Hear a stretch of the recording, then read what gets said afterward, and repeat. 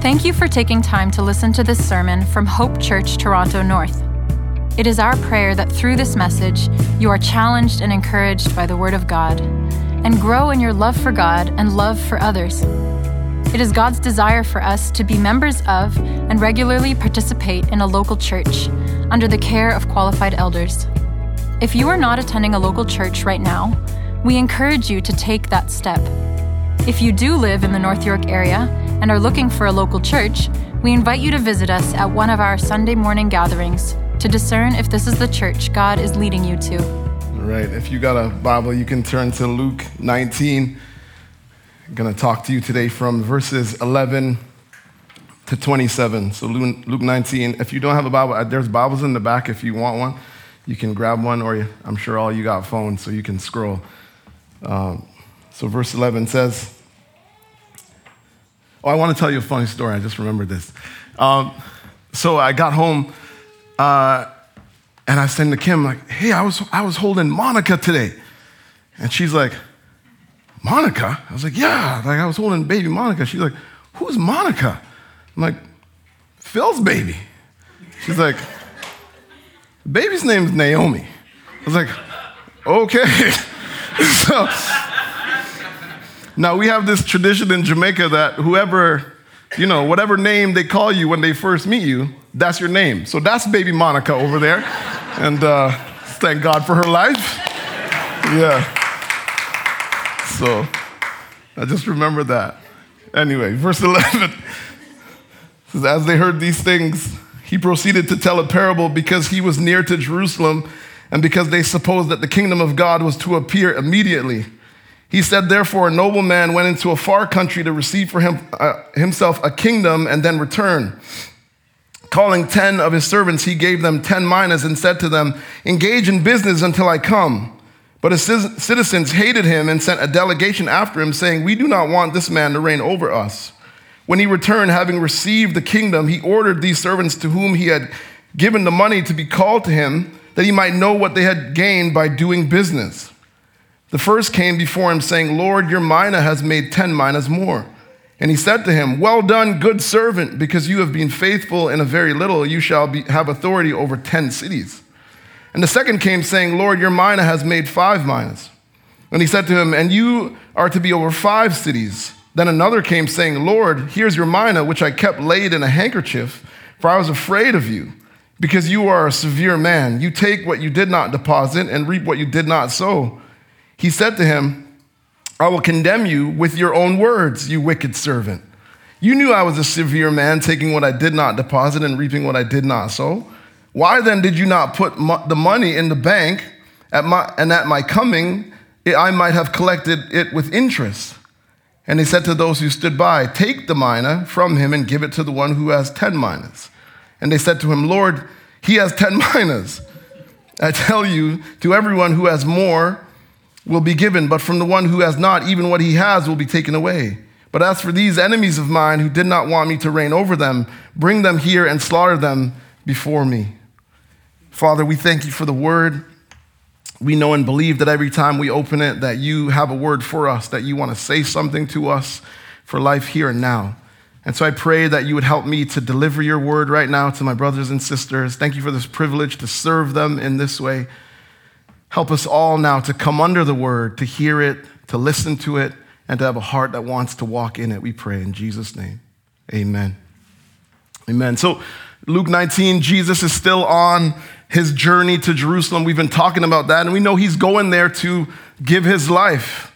And then he gets into another story, and the verse tells us why. Verse 11 says, as he proceeded, he tells them the story because they supposed that the kingdom of God was to appear immediately. Jesus has been talking about the kingdom, and in one sense, the kingdom has come because lives are being changed, people are being sort of rescued from sin, healed, all those kind of things.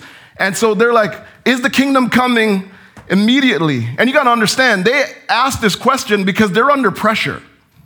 And it's a question that's driven by urgency because these are people who are living under Roman oppression, the disciples. And so they're like, we want this thing to be over. And we know when the kingdom comes that it will be over. They have a good desire, but they have to wait. It's a good desire, but they have to wait. And here's why. Because there's still lives that are needed to be changed.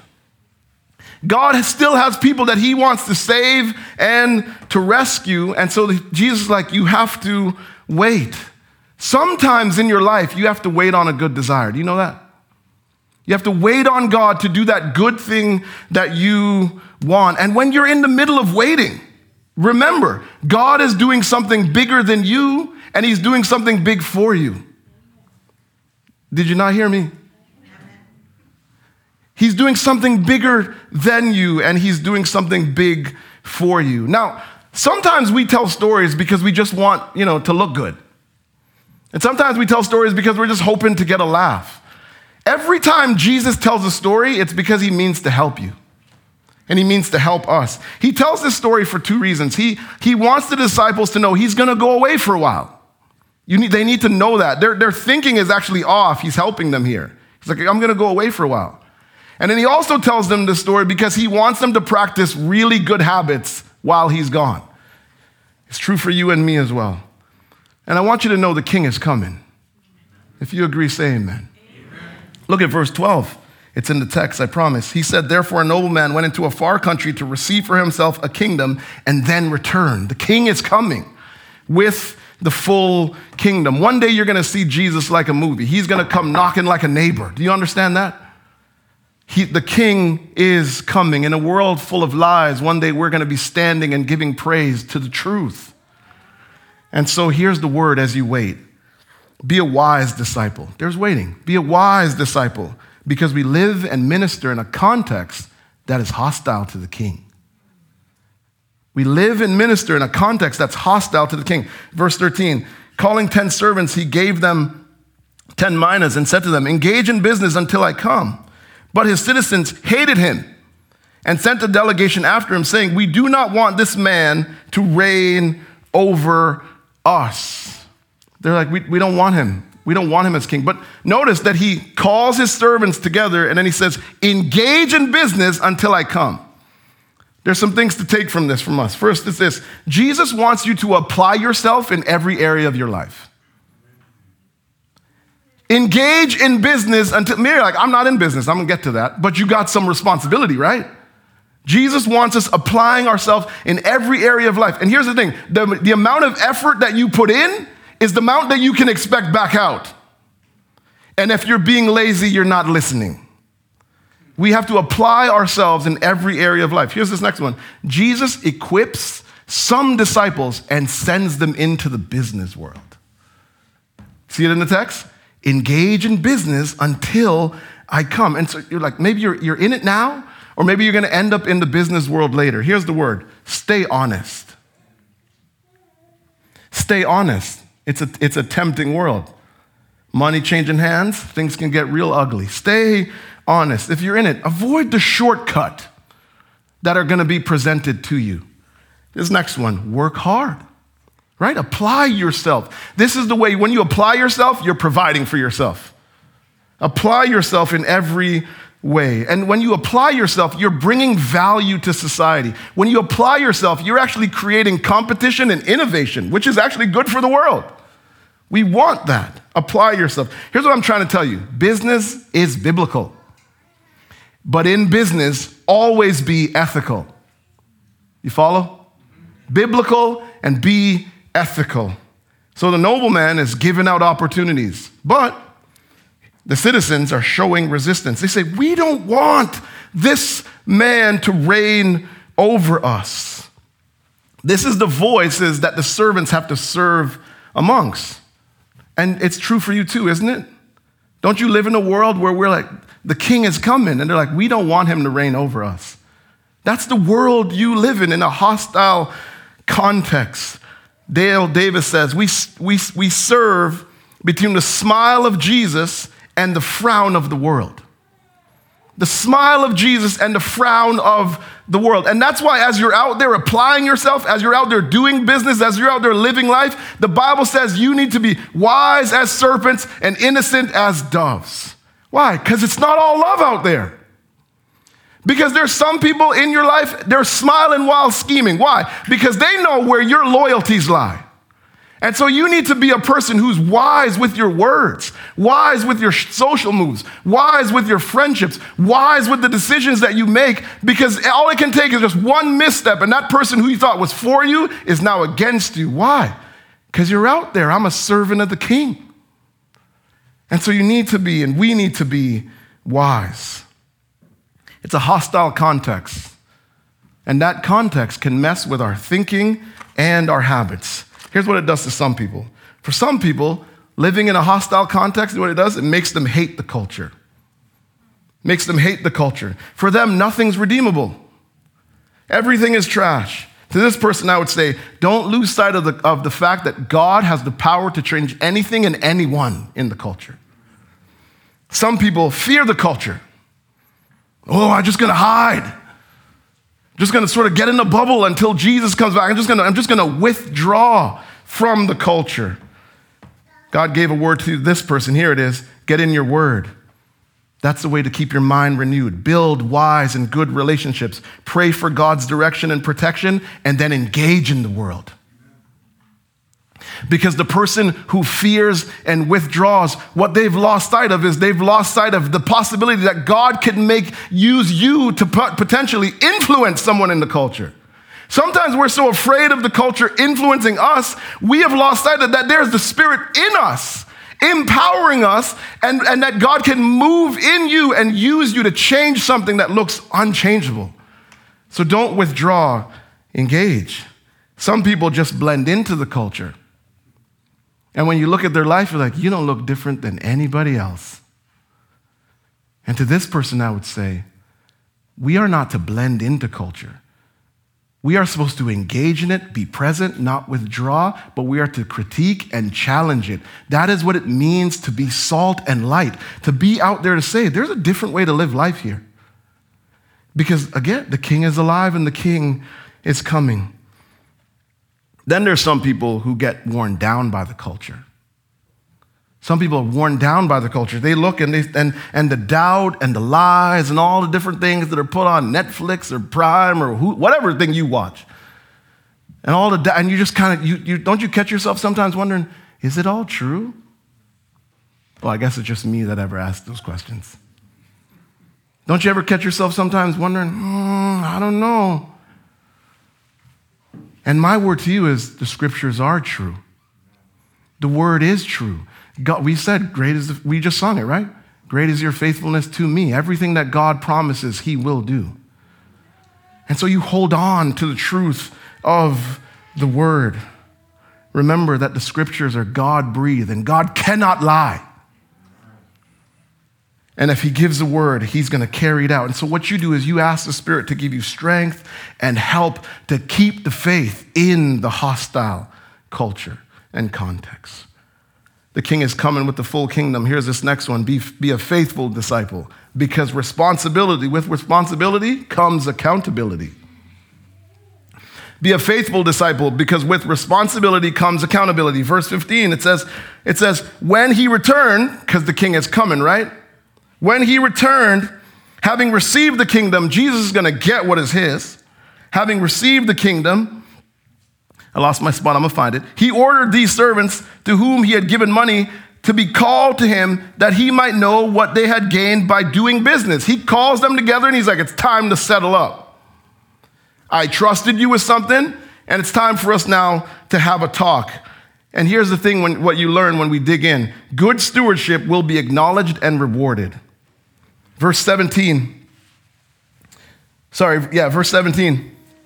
says, he said to them, go 16. The first came before him saying, Lord, your mina has made 10 mina more. And he said to him, well done, good servant, because you have been faithful in very little, you shall have authority over 10 cities. And the second came saying, Lord, your mina has made 5 minas. And he said to him, and you are to be over five cities. We're not told in the text how everybody did, but we know 2 guys had a real good day at the office. You made 10, here you go. You made 5, here you go. They handled their business, and what happened? They got more responsibility and more opportunity. Just hold on to that. They did what they're supposed to do, and they got more opportunity and more responsibility. Here comes the word. Here comes the word for us. If I could flip my page, here comes the word. Here's the word. If you want to be trusted with more, take good care of the little that God gives you. Take good care of the little that somebody trusts you with. So many people, they're like, I want more responsibility. And when you look at it, you're like, you haven't proven yourself. You're walking around at your job, upset with your boss. You're walking around in your social context, upset with people saying, why am I not getting more opportunity? And they're looking at you and saying, you haven't showed anything yet. The NBA player Jason Williams says, expectation without effort is called entitlement. Okay. Expectation. I was watching, what was it? One of them shows called Get Up, and he said it. I was like, I got to write that down. He says, expectations without effort is called entitlement. And there's a lot of people walking around with a ton of entitlement. If you want to be trusted with more, be responsible with the little that you have. The master comes back and he says, well done, good servant. Isn't that what you want to hear at the end of your life? Well done, good servant. And here's the thing. In the context, because it's always good to interpret the scripture in context, the primary thing that you are to steward and handle well in context is money. Is money. And I want to give you a few ways to steward money well. We steward money well by making it ethically and growing it wisely. You can't steward something if you don't got it. You steward it well by making it. Get out and remember I told you, apply yourself. We steward it well by using it to take care of our needs and responsibilities. And I gave you some verses. You could, when you get home after your lunch and nap, you can look it up. Yeah, I mean, I take a nap. We steward it well by giving some to people who have significant needs. We steward it well by contributing to the advance of God's mission near and far. We steward it by avoiding being in major debt.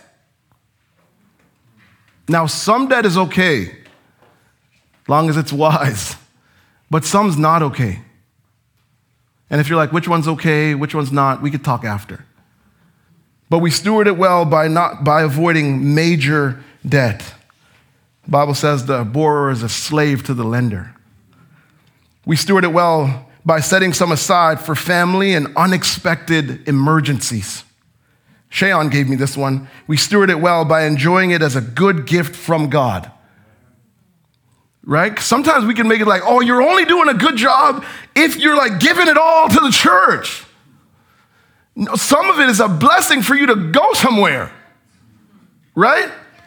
Because God's like, I want you to enjoy well, the sunshine's here now, right? But in wintertime, you get on a plane and get going. But that's a way to steward it well. Now, you don't blow it on the trip, but it's okay to use it to enjoy the other blessings that God has provided in the world. And then this last one, we steward it well by remembering that our money actually belongs to the Lord, that it's His. So money is the primary thing in the text to steward, but it's not the only thing. We need to be people who steward our bodies well.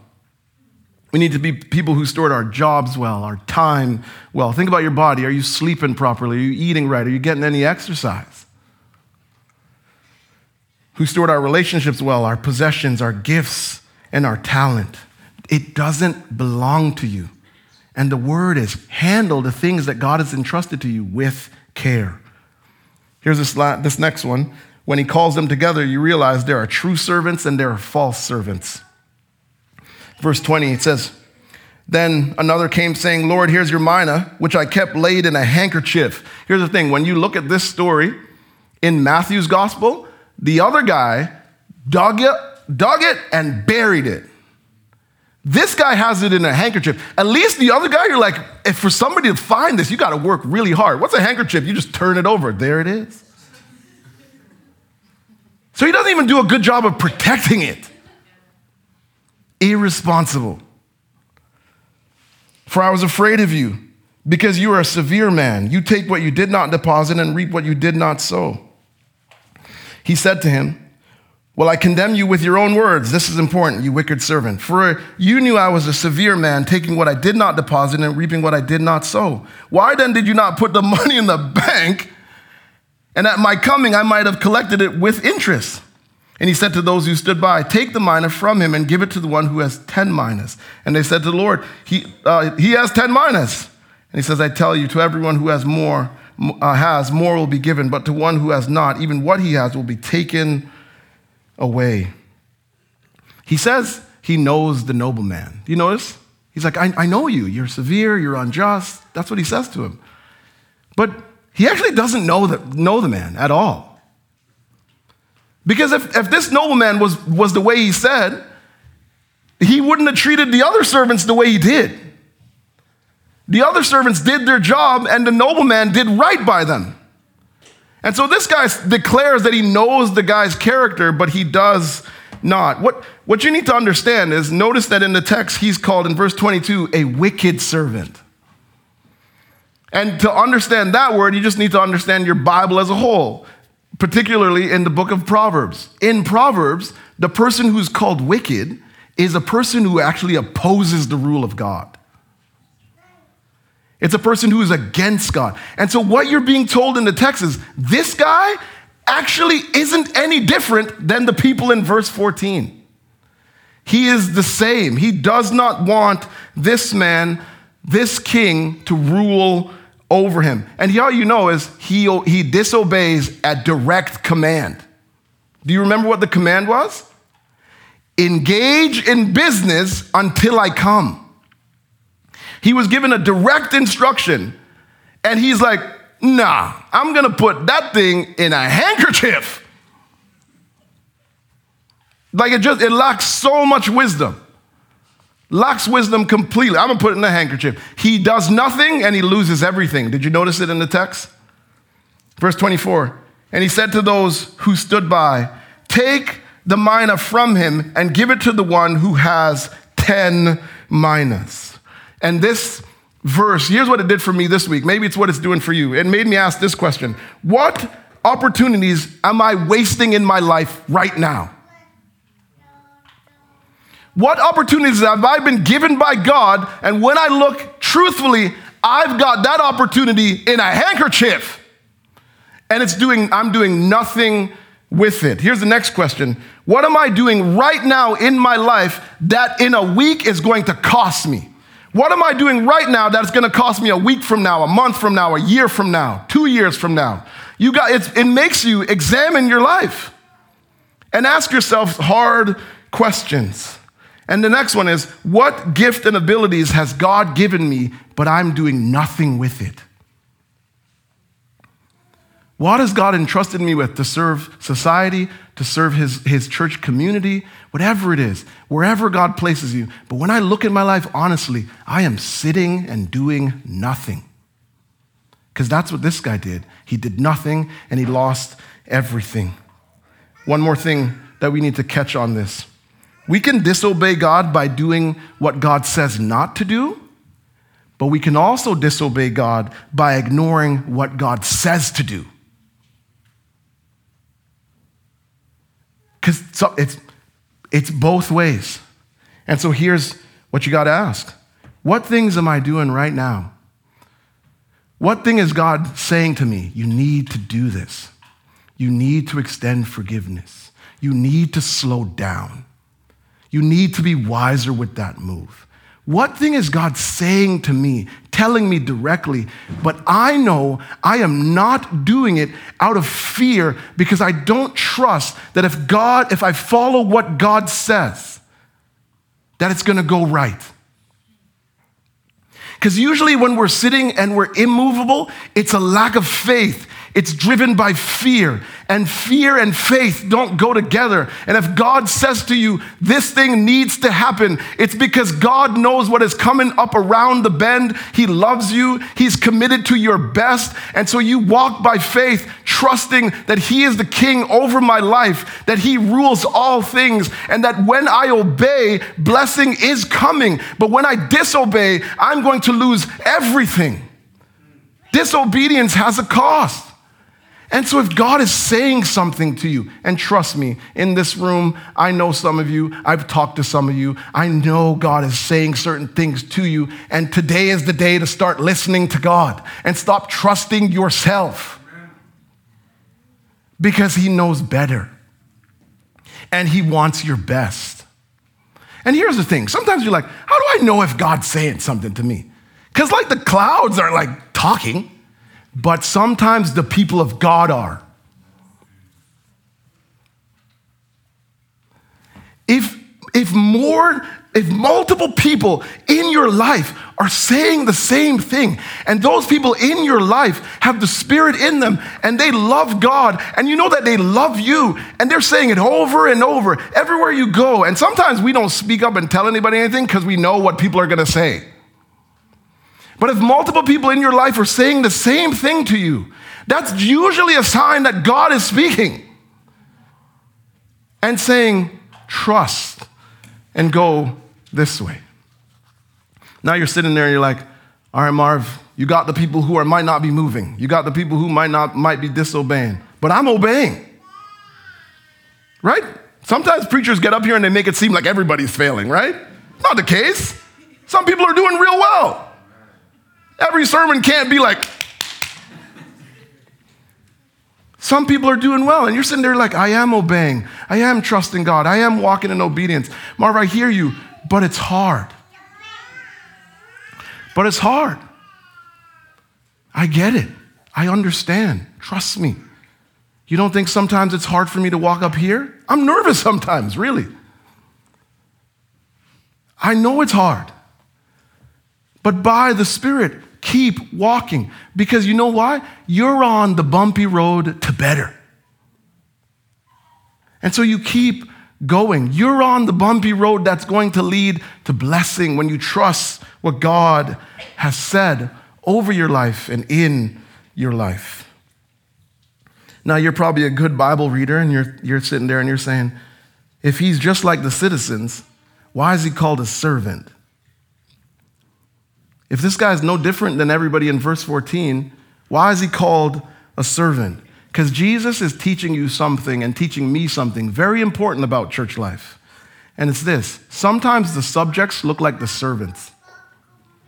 Sometimes the people opposing Jesus are mingling with the people serving Jesus. Sometimes you look and you're like, what's going on in church life? You see certain things and you're like, and it's because of this reality. There's false servants among the people of God. But here's what you got to understand, though. This will not go on forever. The people who look the part but are only playing the part, a day is coming. And here's the thing, too. We might have to live with people like that all the way till the end. You might get to that final day and you're like, what? You know, don't you think some of the brothers were like, Judas, for real? I mean, I had that guy at the crib the other day. What? It's tough. But it won't go on forever. Look at verse 27. But as for these enemies of mine who did not want me to reign over them, bring them here and slaughter them before me. This is a symbol of the final judgment. And then they end up in this spot. Here's what you got to understand. They end up in this spot because of pride. The person who's rejecting the rule of God over their life, it's an issue of pride. They're saying, I know how to do better than God. I know how to do better than my Creator. I don't need anybody to tell me what to do. They want to sing at the end of their life, I did it my way. It's pride. That's why Scripture says pride goes before a fall. And I'm not going to lie to you, when I was getting ready to preach this passage, when I read this verse, it surprised me. I was talking to Vivian on Friday. We were having a phone call on something. And I just said to her, I'm like, can you pray for me? Because I try to be very plain to our church family. There's certain things that are very hard for me to talk about. I grew up in a church where all that was ever talked about was like, judgment's coming, judgment's coming. And I was terrified most times. It's not an easy thing for me to talk about, but it's something I have to talk about because it's in the scriptures. And Dale Davis said this, he says, it's impossible to describe final judgment pleasantly and attractively. It is intended to surprise you and to get your attention. And I won't lie to you, it got mine. And when it got mine, it convicted me. It convicted me of the fact that sometimes I'm very tempted to downplay the seriousness of judgment, to withhold the serious reality that rejecting God, and this is the word to you, be an honest disciple, because rejecting God is dangerous. And in our movement and in all the places that we flow in and out of, sometimes we're like, I'm just gonna sort of hold off on that one. And I'm tempted to do it. Maybe I'm just talking to myself, but I'm tempted to do it because I just don't wanna offend anyone. And here's the other thing, I'm like, I don't wanna make God look bad. But God's like, I can take care of my own reputation. He put it right in the scriptures. And so there's this temptation to hold this back. But here's the thing, when I'm holding it back, when I'm afraid of offending, do you know who I'm thinking about the most? Myself. Rather than the person who's in front of me, who truthfully, when I look at them, I'm like, I don't want this to be a reality for anyone. I don't want anybody outside of the kingdom of God. I don't want anyone who have to experience this level of judgment for their rejection. So we need to speak honestly. We need to look at the person and say, I want you in the kingdom with me. I want you on that day experiencing joy and praise and blessing and the joy of seeing God smile over you. And the way into that kingdom is to embrace Jesus Christ, who took the judgment of God for you. We need to be honest people. And so we aren't to talk about judgment from this place of like, your time's coming. It should be from a heart of concern and compassion and love and gentleness, but also a heart that is truthful. To say rejecting the reign of God is dangerous. But here's the thing, the judgment of God has not come yet. And so today, God is showing you kindness. God is being good to you because today is the day to turn. Today is the day to embrace Jesus Christ, who took the judgment for us, to follow the King, who is a good King, who is a kind King. And how do you know? He rewards obedience and he rewards faithfulness. Don't withhold, be truthful. We need to be people who give the full picture of God. And so we speak up because the King is coming with the kingdom. And it's gonna be a day of joy and praise. And on that day, we are going to see that God is worthy of all of our praise, all of our love and our affection because of what he has done for us and what he will give to us on that day. I don't know what your reward's gonna be. I don't know how it's gonna look, but you are going to get one if you are faithful, if you persevere to the end. Let's stand and pray.